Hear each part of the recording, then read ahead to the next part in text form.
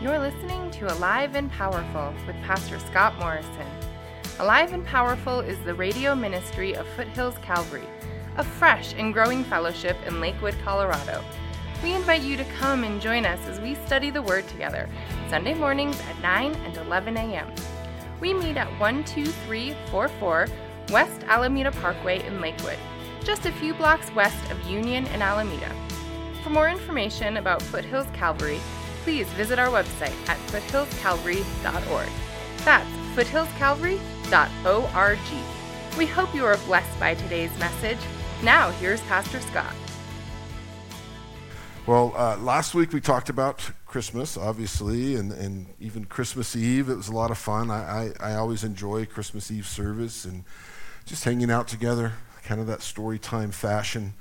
And this morning we're going to pause our study in Peter one more time, and we're going to head to the book of Nehemiah.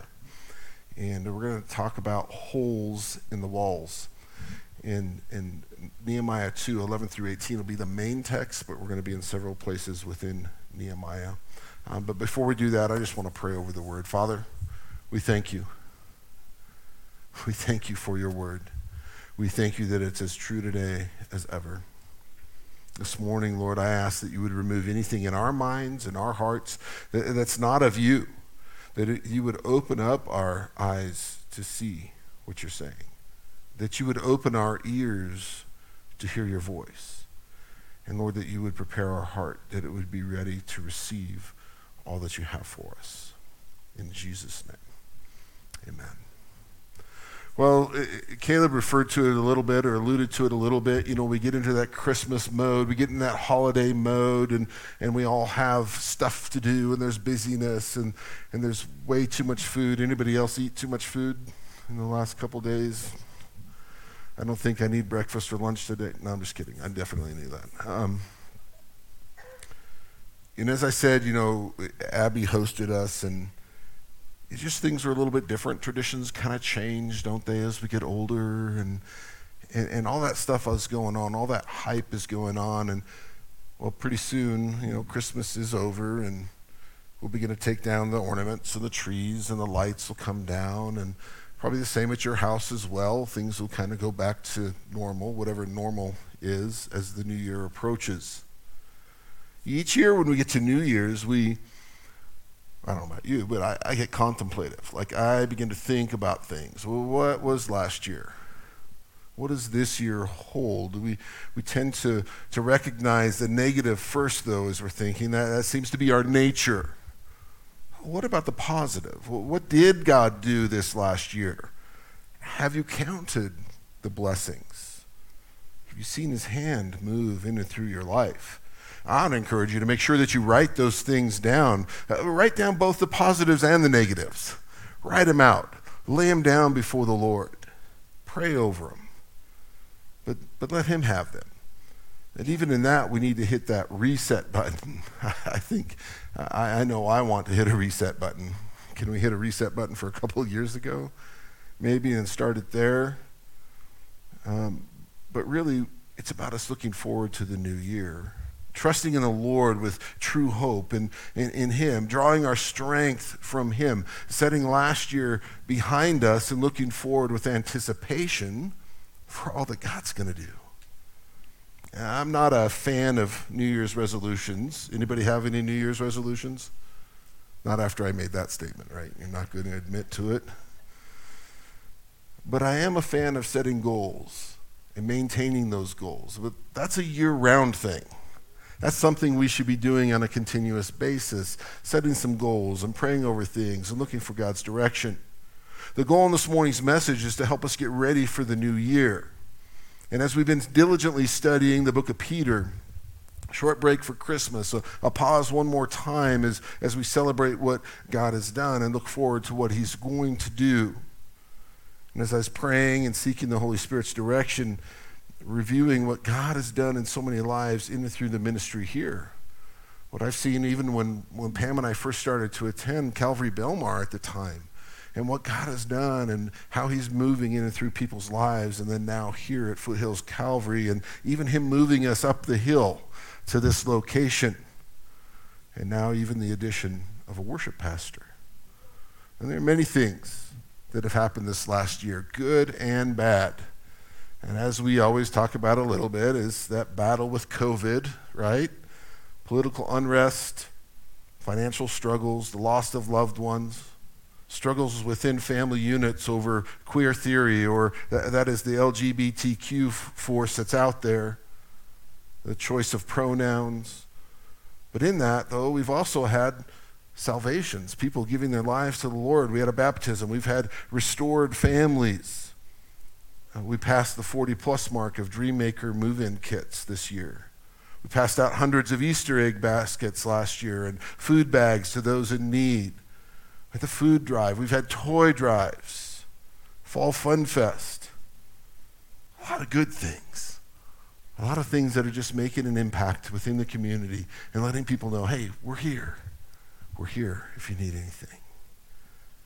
On December 31st, you're going to have, when that clock ticks, you're going to have 8,760 hours to do all that God has for you to do this next year. That's where it all starts over. 52 weeks. It doesn't sound very long, 8,760 hours. I had to do the math a couple times to make sure that it looked right. But that's how much time we have to do all that God has for us to do. To me, and maybe many of you, this last year feels like it just zoomed by. Like I think this is the fastest I've ever felt a year go by. But then there's others who maybe feel like it's the longest year they've ever had, maybe because of loss or struggle.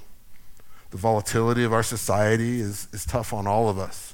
Closed schools and businesses and masks and vaccines and a strong push away from what made this country the greatest place to live. Well, it gets heavy. But God is still in control. There was a man who was having memory issues. He went to his doctor, and after examination, the doctor said, well, there is a procedure we can do for you. It'll help you with your memory, but you're going to most likely lose your eyesight. You will be blind. The man did not think. He did not hesitate in answering. He said, I will keep my eyesight. I'd rather see where I'm going than remember where I've been. What is our perspective? It's also why the rearview mirror in your car is smaller than the windshield. It's more important to see where we're going than it is to see where we've been. We need to be looking forward. You know, memories come up in my Facebook feed all the time, or even in the camera roll on my phone. And, you know, I look back and things come up from 7, 8 years ago before Pam had cancer, and then 6 and 7 years ago as that cancer battle began, and kind of going through those, and was walking through it with my oldest granddaughter yesterday, and she wanted to see all the pictures. It's where she stood for her first time on her own as we're in the waiting room at the hospital. It's where the Grinch, that's me, where his heart grew 3 times because of a little girl. It's good. It's even beneficial to look back at some of those things. There's some great memories, and there's some hard memories. But we have to keep walking. We can't live in those memories. We have to keep moving forward. We have to keep walking with our eyes on God, seeking His direction. Picture life moving forward this next year like a city with 4 walls. 4 walls that we need to review where we actually are in life and plan for what is next. And like Nehemiah, he was reviewing the walls of his city, Jerusalem. Nehemiah 1:3 says, they said to me, the remnant there in the province who survived the captivity are in great distress and reproach. And the wall of Jerusalem is broken down, and its gates are burned with fire. So Nehemiah got up and he went to Jerusalem, and this brings us to our main text, Nehemiah 2:11-18. So I came to Jerusalem, and there were 3 days. And I arose in the night, and in a few men with me. I did not tell anyone what my God was putting into my mind to do for Jerusalem. There was no animal with me except the animal on which I was riding. So I went out by night to the valley gate in the direction of the Dragon's Well, and on to the refuse gate, inspecting the walls of Jerusalem, which were broken down, and its gates, which were consumed by fire. Then I passed on the fountain gate and the king's pool, and there was no place for my mount to pass. So I went up at night by the ravine, and I inspected the wall. Then I entered the valley gate again and returned. The officials did not know where I had gone or what I had done, nor had I yet told the Jews, the priests and the nobles, or the officials or the rest who did the work. Then I said to them, you see the bad situation that we're in, that Jerusalem is desolate and the gates are burned with fire. Come, let us rebuild the wall of Jerusalem so we will no longer be a reproach. I told them how the hand of my God had been favorable to me, and also about the king's words which he had spoken to me. Then they said, let us arise and build. So they put their hands to the good work. You see, an ancient city needed walls for protection from both beast and man. Without the walls, life inside the city would be threatened. The sovereignty of that city or that nation would be in great peril without the wall. But even with walls, if they were in disrepair, if they had holes in them, well, what good would they be? Just as Nehemiah looked at the walls of his great city, I want us to look at the four walls that we must build, that we must repair or maintain in our lives in this new year in 2022. So this morning, consider carefully and prayerfully these four vulnerable areas in this coming year. The first is the fractured family. The second is cultural conformity. The third is uncertain spirituality. And the fourth is waning generosity.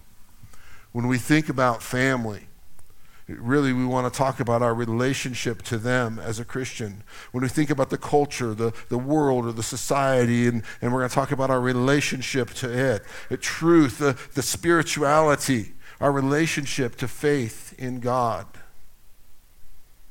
God's kingdom or God's work, and our part in building his kingdom. If we can rebuild and fortify these walls, we're going to see God move in amazing ways. When Nehemiah used the term inspecting in verse 13, it means to view or examine. It's a probing, as a doctor would do, an examining of the wound to see the true extent of the damage. He's looking for the extent of the damage and the disrepair. So we look at the damage to our first wall. It's the family. It's the whole of a fractured family. In Nehemiah's day, they had been in captivity for 70 years. The Jews had been displaced from their land. They were sent to Persia and Babylon. Basically, it's modern-day Iraq and Iran.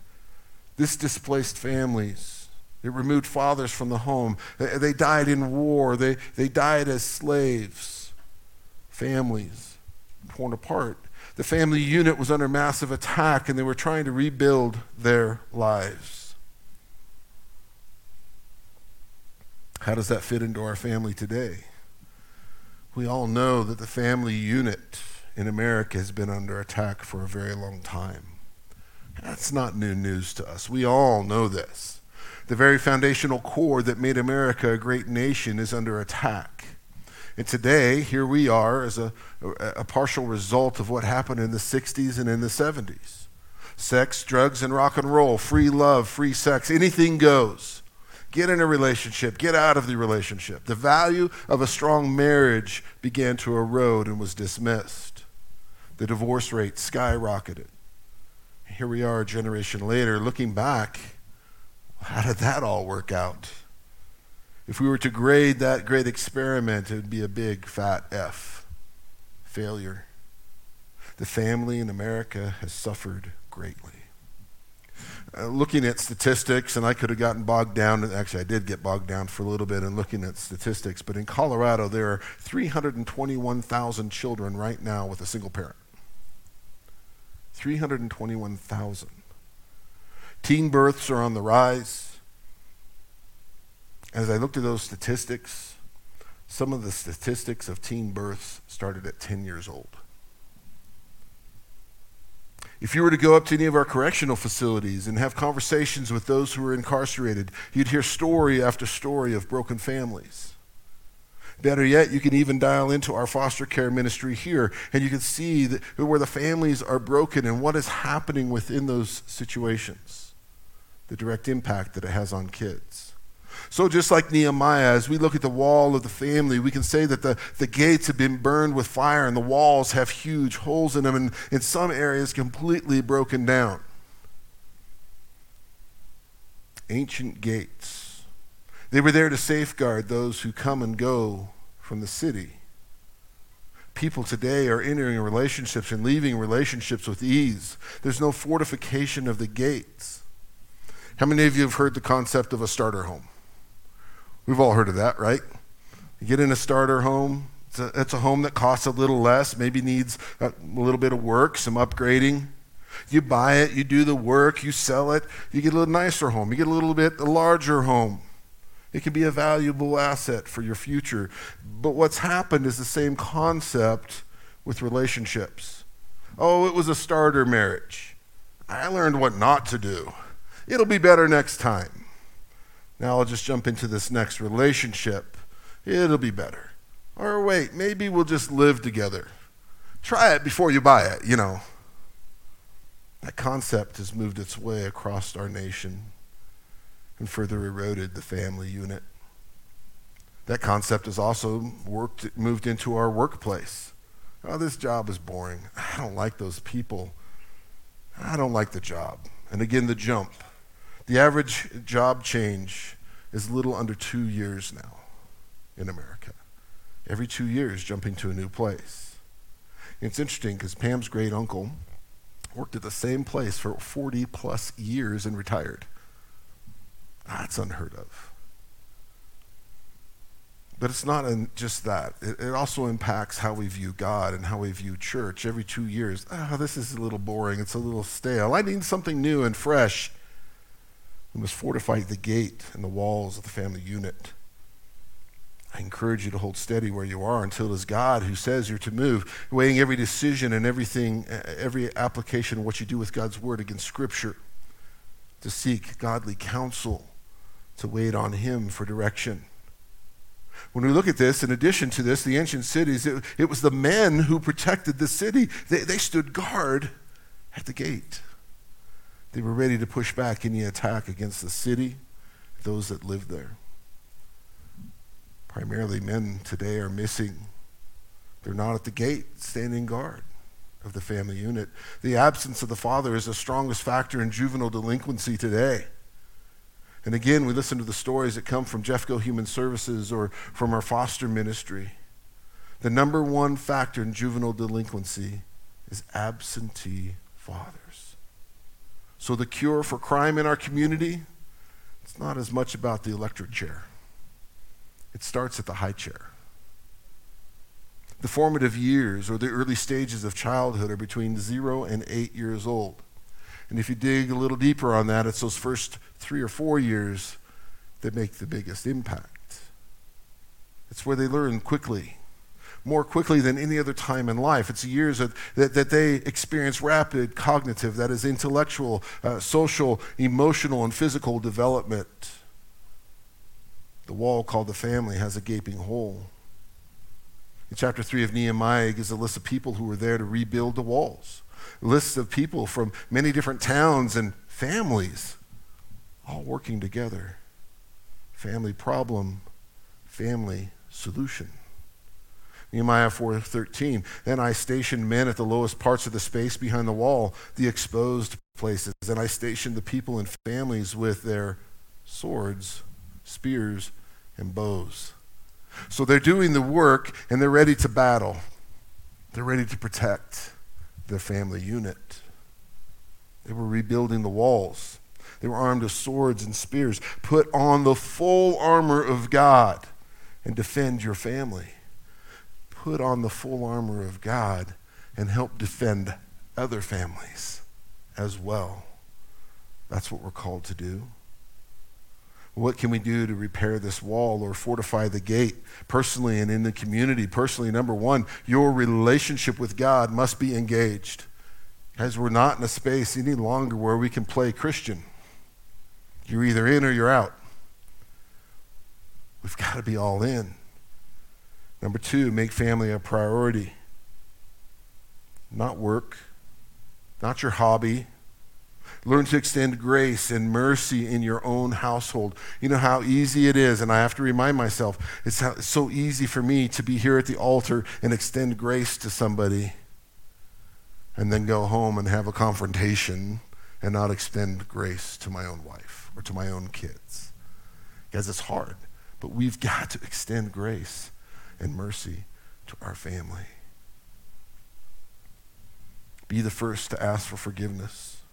Set a time of consistency in seeking the Lord within your household. Seek the Lord in all things with your family, with your spouse, with whoever it is, what's in their family unit.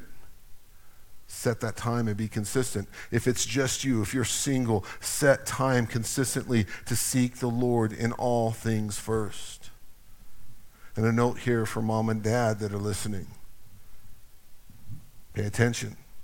It is easier to build a little boy or little girl than it is to repair a man or a woman. Do the work. Be consistent. Do it in love. Dad, spend the time showing your kids the value of faith in God and the value of hard work and the value of loving your spouse. Moms, reinforce the worth of your sons and daughters. Let them see how to love their spouse. And the rest of us, guys, we're not off the hook. We've got to be all in with them. We've got to be walking with them every step of the way.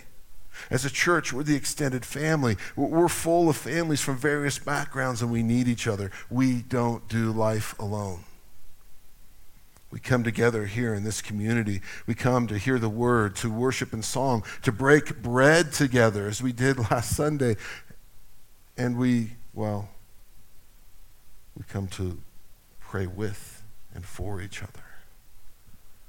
We pray together for each other because we struggle and we need to walk through life together. We have broken family units right here in our midst. So 2 things, even in that. Maybe you are in a broken family. Don't despair. Eyes on God. You pick up right where you are. You begin to grow in your relationship with God. You teach your kids about God's love, his grace and mercy. You see, I came from a broken family. I understand. You've heard some of the stories of my dad, not a godly example in any way, shape, or form, but God had a different plan. He surrounded me with godly men and women to guide me and direct me. And once I surrendered my life to Christ, that's what drew me into youth ministry. Being able to share with teenagers that it didn't matter what their family unit looked like. God had a plan and a purpose for their life. That's what we are supposed to do as the body of Christ. That's what we do as the church. It's a great reminder for us today. It doesn't matter who you are or where you've been. There's healing for your life today. God has a purpose and a plan for you. Don't stop. Another reminder in this for all of us is that you are not an accident. God has a purpose and a plan for you.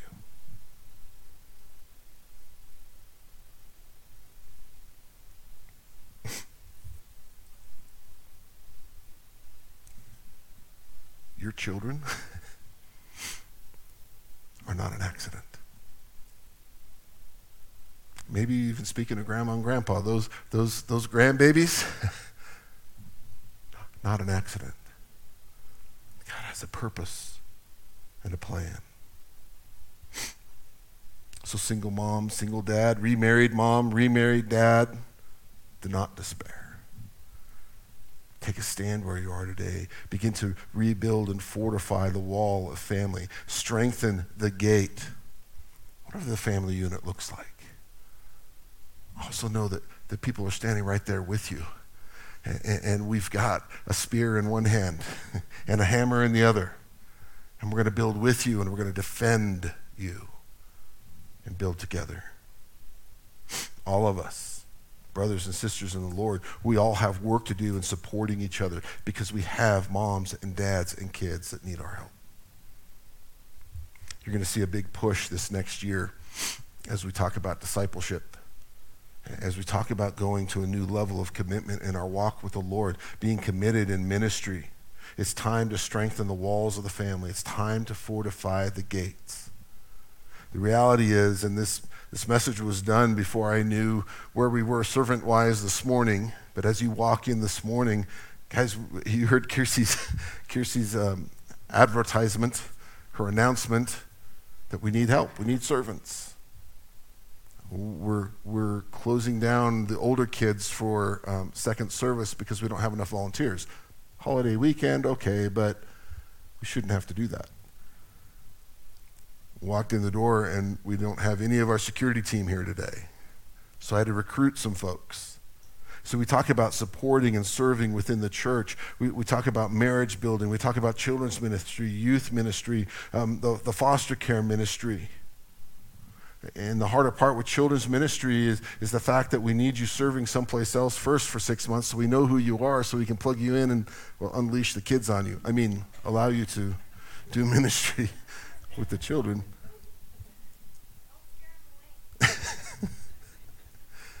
But guys, the reality is that we need you. We do this. We do this as a body. As we work through this message, you're going to see there's vision for what God is going to do in and through this church, in and through you. So my encouragement to you this morning is, if you have been here, you have been attending, it's not just children's ministry, but across the board, we need volunteers everywhere with greeters and every aspect of that. But there's something that happens when we begin to serve within the church. God does something within us. And we begin to see that really it's not about me. What can I do to help and serve somebody else and bring them up and encourage them in their walk with the Lord? There's also outside opportunities in our community. You guys, as Christians, as a church, we should be out in our community serving and encouraging. There's schools that need tutors and mentors. There's volunteers for CASA and Jeffco Human Services. There's so much to do. So here in our church, we must work together. We've got to work together, because you realize that society outside of these walls is working together against us. So we should be working together to push that back. Did you know that even toy manufacturers track the divorce rate? Because they know when the divorce rate raises and increases, that their profit margins go up. Because mom and dad are both buying toys and things for their kids to pacify them. So society is pushing back against us. So mom, dad, grandma, grandpa, aunt, uncle, the rest of us, we've got to be more assertive. We've got to be more engaged in our families. Personally, we must support each other. We've got to walk alongside each other. We can't do life alone. All of us come from a different space, different background, different things have happened, but God will use each one of us as we link arms and walk together. We can rebuild those walls and that gate of the family unit. Another side note, I have a huge heart for our single mamas, because my formative years as a child and into middle school, well, my mom was a single mom. I get it. I get what it looks like from a kid's perspective.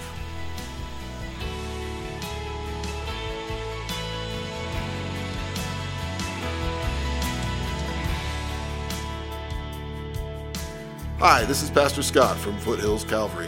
I hope the Lord is speaking to you through today's message.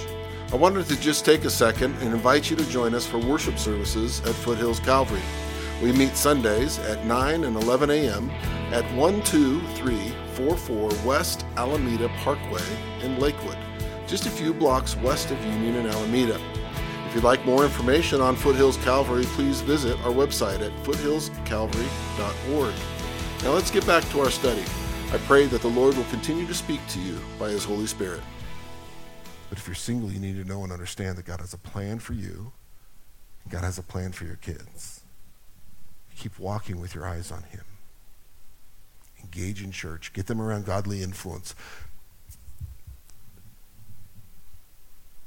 Stop there. Guys, we need to do this together.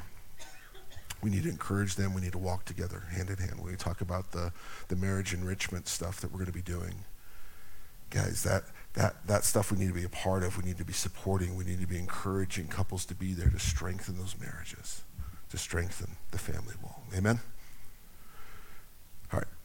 If I keep going on that, we're going to be here till after second service. The next wall has to do with our relationships to the world and society, to our community, cultural conformity.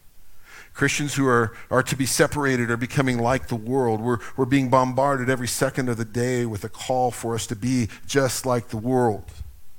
We are to be in the world, yet not of the world. Nehemiah 2:19 says, when Sanballat the Horonite and Tobiah the Ammonite official and Geshem the Arab heard it, they mocked us and despised us and said, what is this thing you're doing? Are you rebelling against the king? This little group of enemies will pop up throughout the book of Nehemiah. There'll be a voice of dissension and discouragement. This is the propaganda machine of negativity and gloom and doom. Does that sound familiar at all? Nehemiah 4:1-2 says, now it came that when Sanballat heard that we were rebuilding the wall, he became furious and angry and mocked the Jews. He spoke in the presence of his brothers and wealthy men of Samaria and said, what are these feeble Jews doing? Are they going to restore it for themselves? Can they offer sacrifices? Can they finish in a day? Can they revive the stones from the dusty rubble, even the burned ones? And then if you look down to Nehemiah 4:7-8, it says, now then Sanballat, Tobiah, and the Arabs and the Ammonites and the Ashdodites heard that the repair of the walls of Jerusalem went on and that the breaches began to be closed. They were very angry, and they conspired together to come and fight against Jerusalem and cause a disturbance in it. And the response eventually of all the people is seen in Nehemiah 4:10. Thus in Judah it was said, the strength of the burden bearers is failing. If there's much rubbish, and we ourselves are unable to rebuild the wall. The propaganda machine worked. They stopped them. And I tell you, that's what's happening to us today. The propaganda machine of social media, of radio, of TV, of movies, public school, books, songs. It's all geared at distracting and redirecting us. James Montgomery Boyce said the chief problem with television is that for those who watch it consistently, it undermines and eventually destroys the ability to think. This is because it communicates primarily images, not by words. And words are necessary if we're to perceive logical connections and make judgments as to what is right and what is wrong. Listen, you've heard me say it before. The TV does not inform us. It is simply entertaining us, but it's doing more than that. It's distracting. Shut it off. What are you allowing to entertain you? 10 plus years ago, the God Delusion, books like The God Delusion, The End of Faith, God is Not Great, they all came out against Christianity, making bigger and bigger holes in the wall, breaking the wall of our faith and drawing us to a pattern of the world. And who are the victims? The victims of those types of books and that type of propaganda, well, the fallout is on our children. 1 out of every 3 teens walk away from church when they're older. They'll be here for the Bible lessons and the activities, and they hit college or young adulthood, and they let it all go. A survey of 16 to 29-year-olds says that they're much more skeptical than they were 10 years ago. The question is asked, when did you start doubting your faith? 42% said it was in middle school. They had many questions that weren't answered. So we must do more than just impose Christian values on teenagers and on our children. The church needs to give valid Christian answers, valid direction. We can't just say, well, just have faith, just believe, it'll be okay. Just a side note, the teaching here for our youth is verse by verse. And our children's ministry has solid biblical lessons that have application to them. We must know, as we've been talking about, what we believe and why we believe it. We've got to teach our teenagers and our kids to do as we talked about last Sunday. Come, let us reason, let us think, let us study and pray together. You've got to live it. You can't just say it. It's got to be part of who you are. And in that, we've got to understand the apologetics aspect. That is the defense of the faith. In 1 Peter 3:15, this is for all of us. But set apart Christ as Lord in your hearts. always being ready to make a defense to everyone who asks you to give an account for the hope that is in you, yet do it with gentleness and reverence. Always be ready to give a reason for the hope that you have. That's apologetics. You're just talking about what it is that God's word says and how it applies. Give the reason to counteract what the world's throwing at us. But you can't do that if you're not in God's word, if you're not comparing and thinking and reasoning and spending time in prayer. You can't do it. You can't do it if once you leave this place, you're just like the world and you slide right into the culture that's all around us. Romans 12:2 tells us, do not be conformed to this world, but be transformed by the renewing of your mind, so you may prove what the will of God is, that which is good, acceptable, and perfect. Charles Stanley says it this way: transformation begins in your thinking with the conscious that are committed to listening and obeying to God. Our minds are renewed as we study his word. Our hearts are changed as we submit to him.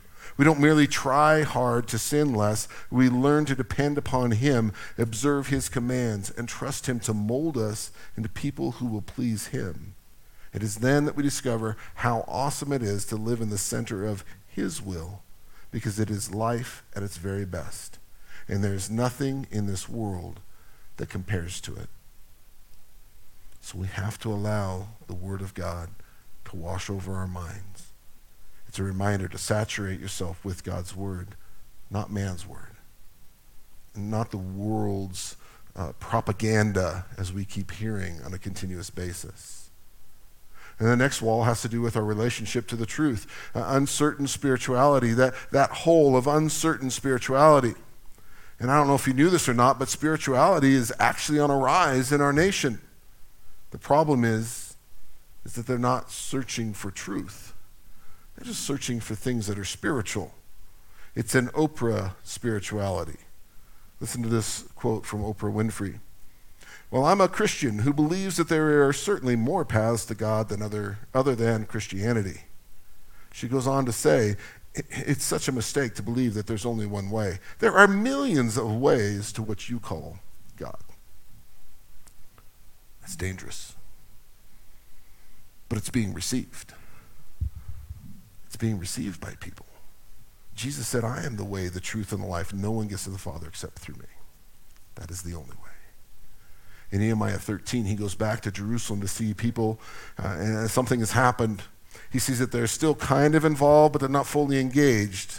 They're not fully leaning into their faith in God. Tobiah, one of the enemies that we read about earlier, actually set up camp in the temple. He was living there, and Nehemiah went to set it straight. So even though there's an increase in spirituality in our own country, there's not an equal pursuit of truth. There has to be a true cultural shift. Let me back up. There has been a true cultural shift to postmodernism. That is a philosophy of no absolutes. Truth becomes whatever you want it to be. We talked about it in our study when we went through the Calvary Chapel distinctives. Postmodernism has brought forth the emergent church, that philosophy that buys into the world's view of no absolute truth. Yet they claim to be Christian. That's why it's so dangerous. Religion today has become a salad bar. Take whatever you want and whatever you love and leave behind the things that you don't like. Leave behind the things that would be considered strict or sound doctrine. A survey from the Pew Research Group says that 70% of all major religious groups, Christian and non-Christian, 70% say that many religions can lead to eternal life. 68% of them say there is more than one way to interpret their religion. They don't understand. Here's the problem. The culture is one thing. You and I cannot get unbelievers to believe like we do. If we're trying to expect unbelievers to behave the way we know God's word says, we're not going to get them there. The hole in the wall that you and I have to address, though, is when believers begin to sway. Believers begin to grab a hold of that postmodern point of view, that emergent church point of view. Remember, we are called to be in the world, but not of the world. We're called to be salt and light. When the emergent church perspective is in play, they push away the church. That's what we've got to guard against. Paul told young Pastor Timothy in 2 Timothy 4, 2-5, preach the word, be ready in season and out of season, reprove, rebuke, exhort with great patience and instruction. For the time will come when they will not endure sound doctrine, but wanting to have their ears tickled, that they will accumulate for themselves teachers in accordance to their own desires, and will turn away their ears from the truth, and will turn away aside to myths. But you, be sober in all things, endure hardship, do the work of the evangelist, fulfill your ministry. And we could spend a couple hours just right there. How do we close the gap? How do we close that hole in the wall? As a pastor, I have a responsibility to teach the truth. Period, end of story.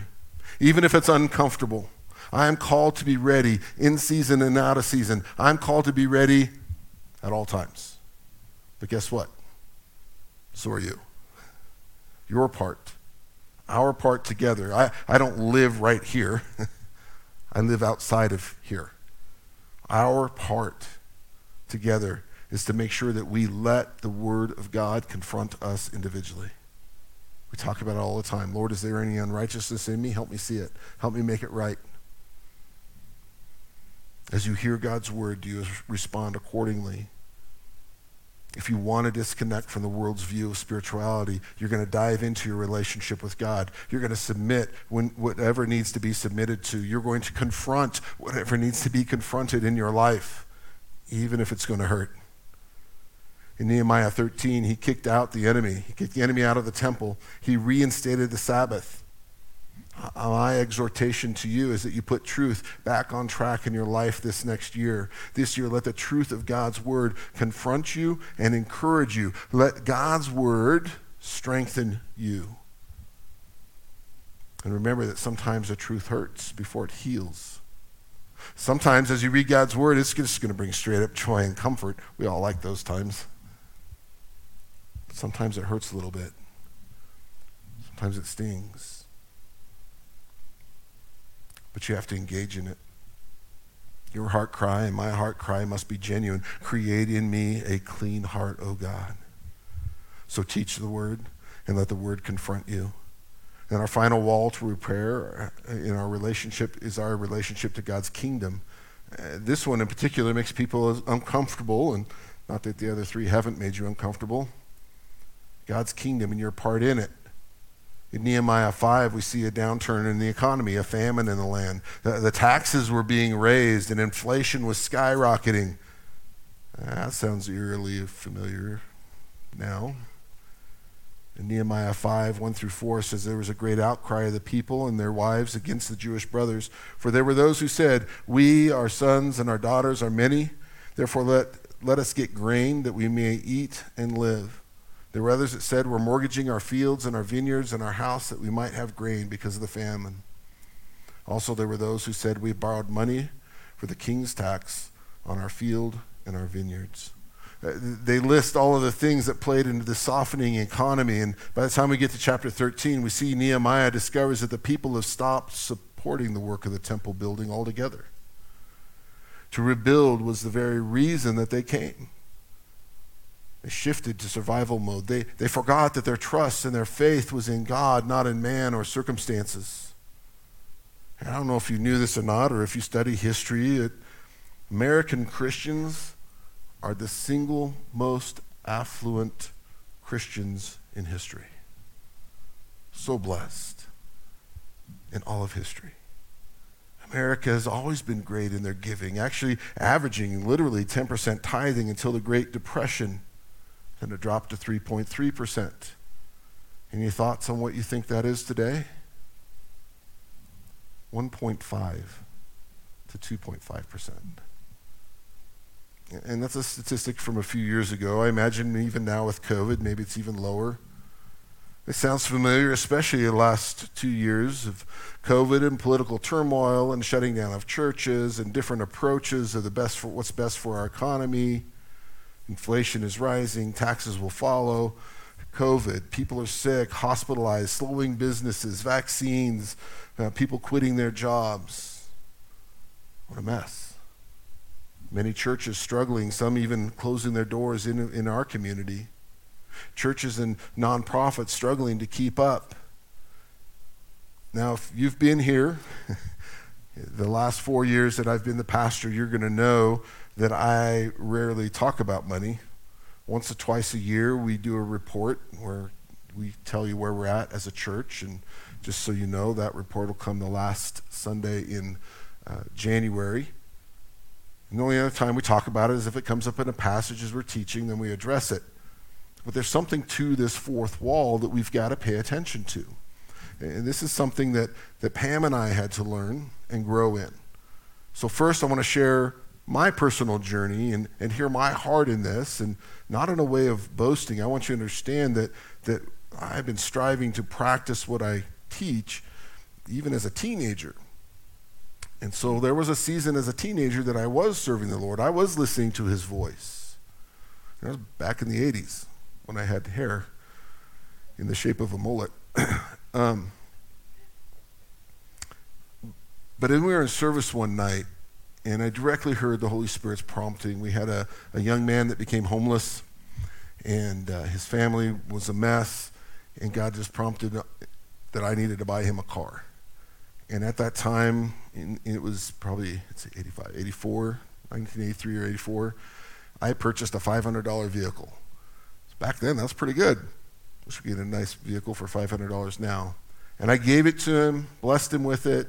Not sure where he went after that, but I was obedient to what God told me to do. That was my first experience with personally giving outside of the norm. And we fast forward to Pam and I being married. We decided tithing would be part of our budget, but missions was not. I had a hard time wanting to support missions until we had friends in a Sunday school class that were going to be missionaries in China. And God spoke to us and it's like, we need to support them monthly. So we began to do that. Ever since then, we've watched God bless our finances. And the reality is that it's all God's anyways. None of it's mine. It's all his. And there are times in our marriage that I wasn't sure how we were going to make it or pay the bills or still how we even kept the house. We didn't lose the house. God's hand was on us. He showed his favor. And this isn't a name it and claim it prosperity gospel thing. This is a lesson on reaping and sowing. Back to whatever you do, you do it as unto the Lord. Everything about what we do on a daily basis is to bring him glory. You know, we know in our culture in America, we've got this 10% thing that we base our tithes and our giving on. But the reality is that you need to be reasoning with God. God, what is it that you want me to do to support ministry, to encourage the growth of your kingdom? The owner of Caterpillar tithes 90% and lives on 10%. And he's still a millionaire. How does that work? So we reason with God. What is it that you want me to do? And really it's between you and him is what you give. And this is the only area where God says to test him in Malachi 3:10. Bring the whole tithe into the storehouse so that there may be food in my house, and test me now in this, says the Lord of hosts, if I will not open for you the windows of heaven and pour out for you blessings until it overflows. But in this, as we talk about money, and it gets uncomfortable and makes everybody uncomfortable, I need to share something else with you, though.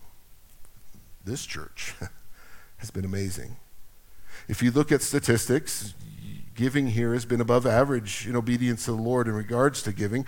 During COVID, those stimulus checks that were coming in, people kept coming to me saying, you know what, I don't need this. Use it in the benevolence fund. Let's give it to others. So during COVID, our tithing stayed about the same, and our benevolence fund went up. That's who you guys are. We step out on faith in the middle of COVID, and we double our rent, and we move up the hill at the leading of the Holy Spirit. I watched God meet those financial needs again. We didn't have to dip into our savings. And once again, we step out in faith and we hire a worship pastor, knowing that for a season we dip into our savings again. But, you know, it's time to grow. When we look at this next year, it's time to engage. You have to understand also, I don't have lofty dreams of being a mega church. I do not want to do that. That's not where I want to be. I don't want to own my own jet. I don't want a Bentley. I want us to serve God. I want us to honor him. I want us to make Jesus famous. I want us to do everything we can to make sure the gospel message is presented and is proclaimed. We are in a bigger space now. But as I told you a few weeks ago in praying, we're not in this space so we can stay at a third capacity. We're in this space so we can grow. We're in this space so we can make a bigger impact within our families and within our community. Meaning that we all need to engage. We all need to share our faith. We all need to show up and engage and serve and bring guests with us in hand. And we need to be behind the ministry that God has given us. And we have the freedom to be a part of. I think sometimes we forget we have a lot of freedom right now. We can worship without duress. You guys didn't have to sneak in the back door. We walked through the front door. Let's take advantage of that time while we have it. Many people ask about accountability. We have a board. We have a treasurer that handles the budgets and the reporting with Kiersey. Matter of fact, they're reviewing subscriptions and looking at how we can tighten things up as we launch it in 2022.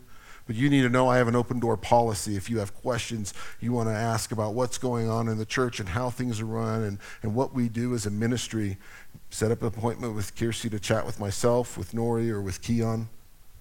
There is no hidden agenda. We want to lift up Jesus and make him famous. We want to glorify God in all that we do. So the challenge for all of us is to truly seek God's direction, to trust him with our finances, to be good stewards of our finances.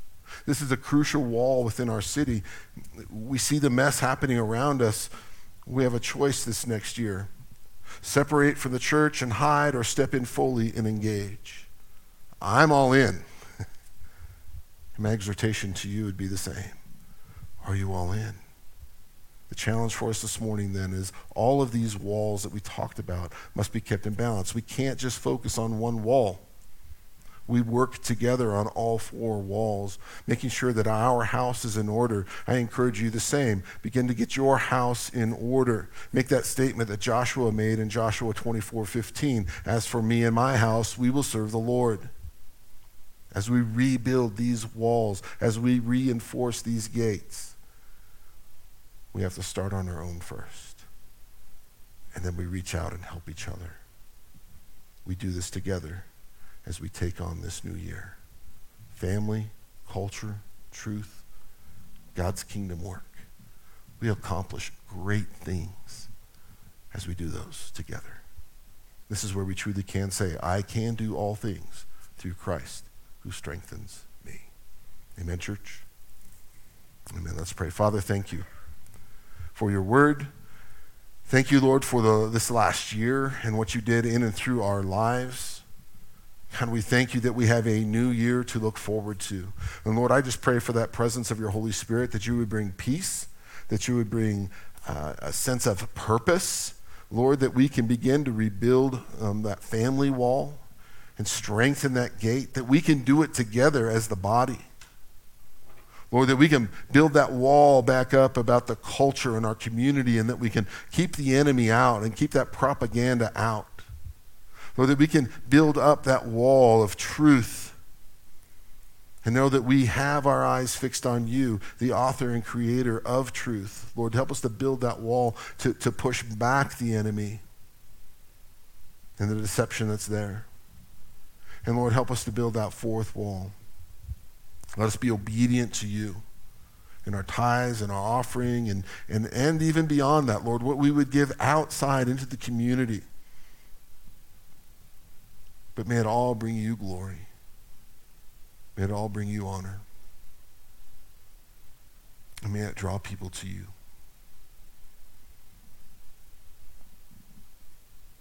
Maybe you're here this morning, you're listening online, and you see the broken walls in your own life. You see the struggles that are there. The reality you have to remember is that God loves you unconditionally, and he'll help you rebuild. But you have to take that first step. That first step starts with a relationship with him. And we all sin, we all fall short, but God has a purpose and a plan.